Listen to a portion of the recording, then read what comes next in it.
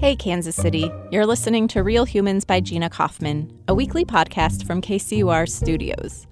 On this episode, what it's like to be a writer in the middle of the country with a book for teens hitting the shelves during a book-banning frenzy.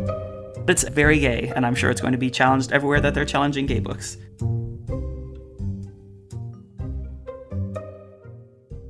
Adib Khorram tries not to obsessively monitor where his books have been banned. I don't think it's very much of a badge of honor, and I tend to mostly pay attention to stuff that's a little closer to home that I can, be writing to school boards or reps or whatever. But last week, a friend casually asked which of his books had been challenged, and Adib wasn't sure. He did know that his 2020 novel, Darius the Great Deserves Better, was on a list of hundreds of titles under investigation by Texas State Representative Matt Krause.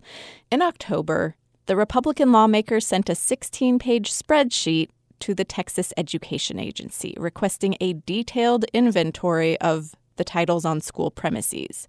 His interest in the books connected back to House Bill 3979, a new Texas law that bans educational materials that might provoke, quote, discomfort, guilt, anguish, or any other form of psychological distress on account of the individual's race or sex, end quote.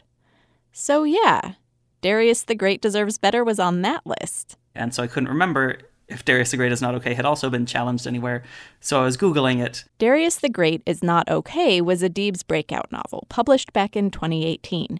It's about a kid named Darius, a biracial kid whose mom's family lives in Iran.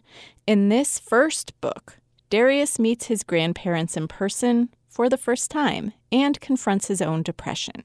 The second Darius book, Darius the Great Deserves Better, features an older, more confident Darius navigating teen romance with his first boyfriend. So Adib, the author, is Googling his books and it came up that I had a Wikipedia entry for the book. And I was like, oh, I didn't know that was an achievement I wanted to unlock. He sent out a tweet about the thrill of discovering that his fictional character, based loosely on his own life story, had gained Wikipedia status. But it was his casual confession about not knowing whether his books were still allowed in American schools that caught my attention. So I called him up. Hello, how are you doing? To find out what that's like. For me, it's really hard to tease out how it affects me as an author from how it kind of affects me as a reader, especially as, the young reader I used to be, being queer, being Iranian, and, growing up in first pre and then eventually post 9/11 America, thinking of the kind of books I read that were in our curriculum, that teachers talked about, that librarians encouraged. They all erased people like me. Adib grew up in the 1990s in Gladstone, Missouri, just on the northern edge of Kansas City. He was raised by a dad who'd come to the U.S. from Iran for college, where he'd met Adib's mom, an American student. The two got married and considered moving to Iran to start a family. But as Adib told me in 2018, when the Islamic Revolution happened, they kind of put the kibosh on that and stayed here in the States and raised me and my sister here. Adib remembers feeling singled out as a kid because of his name, which sounded foreign to his classmates. Then came the 2001 attacks on the World Trade Center and Pentagon. Adib was in high school at the time, and what had been kind of a neutral feeling of difference took on a political charge. It got ugly. Kids called him names. I grew up not knowing that I could even be an author because we didn't see media with Iranians except as terrorists. I grew up thinking that being gay meant that I was going to live a sad life and then die of AIDS. That's all the media we got exposed to. He's published 3 books in 4 years. That's really fast, but Adib is trying to correct that narrative he grew up with. He's putting his own truth on the shelf for the next generation, and that feels urgent to him and to others. There's a sizable cohort of writers in his generation very intentionally bringing their diverse, lived experiences to the page for children and young adult readers. And those are the narratives now being targeted for erasure around Kansas City and elsewhere. I think of all the young Black and brown and queer and disabled kids that are seeing themselves in books for the first time, that are getting to share bits of themselves with their classmates through literature, and now having that all challenged is really distressing.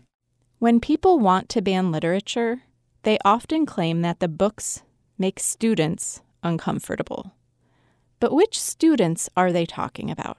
The white is unspoken, the straight is unspoken, the Christian is unspoken. The students made more comfortable by this literature are also students, a point that often gets ignored. Adib also brings up another aspect of this book banning trend that doesn't get much attention.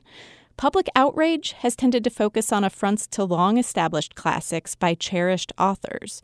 Books like Maus by Art Spiegelman, a harrowing graphic novel about the traumas of Holocaust survival.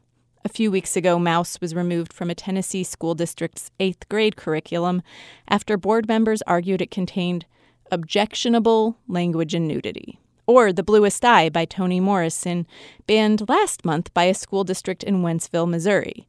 The ACLU of Missouri has recently announced plans to file a lawsuit against the district for its actions.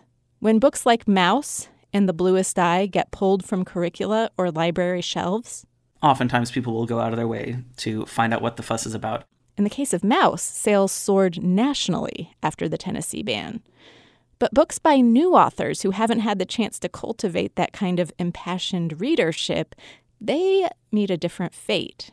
That list came out of Texas, had 850 books on it. Maybe 5 of those people are going to check out. The other 845 are just going to quietly disappear with no one knowing about them. And 1,000 more books that are similar to those books are just never going to get bought by a library or added to a classroom collection because people are going to be afraid of repercussions and say it's not worth it. And so that's thousands, maybe hundreds of, Texas has big school districts, so maybe hundreds of thousands of students who will be denied literature because it's, dangerous to them. At the same time, they're going to be practicing shelter-in-place drills every month or every couple months because we are fine banning books but not banning guns.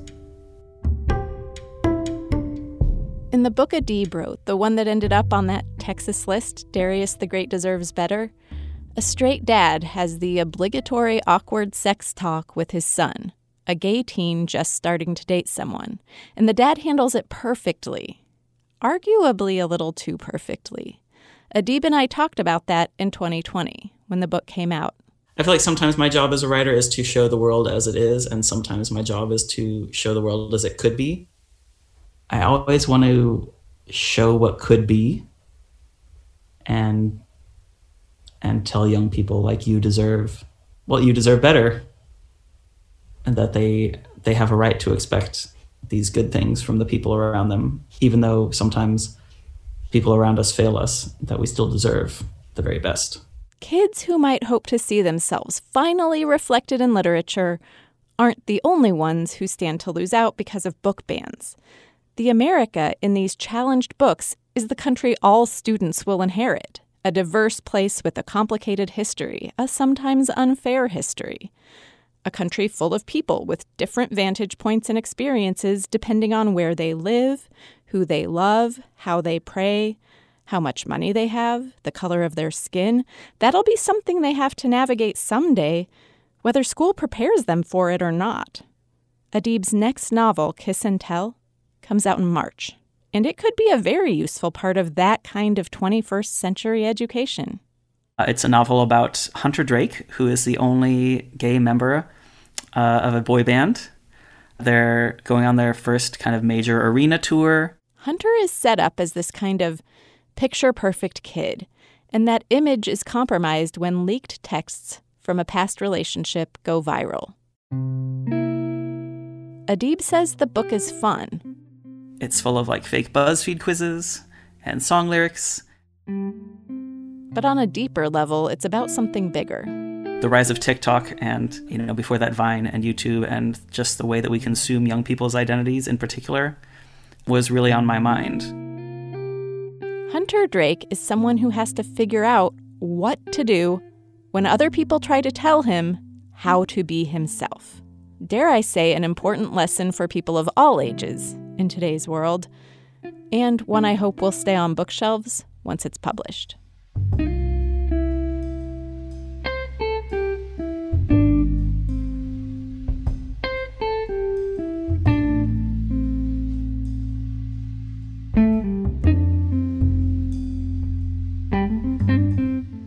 That's it. Thanks for listening to Real Humans by Gina Kaufman. This podcast is produced by Mackenzie Martin with music from Blue Dot Sessions. It's based on a column I write for KCUR.org. Gabe Rosenberg edits the column, which you can read every Sunday. KCUR.org. Carlos Moreno takes photos for it, and they are definitely worth checking out. To subscribe to this podcast, just look up Real Humans by Gina Kaufman in any of the usual places and tell us what you think, either by leaving a review or sending me an email, gina@kcur.org.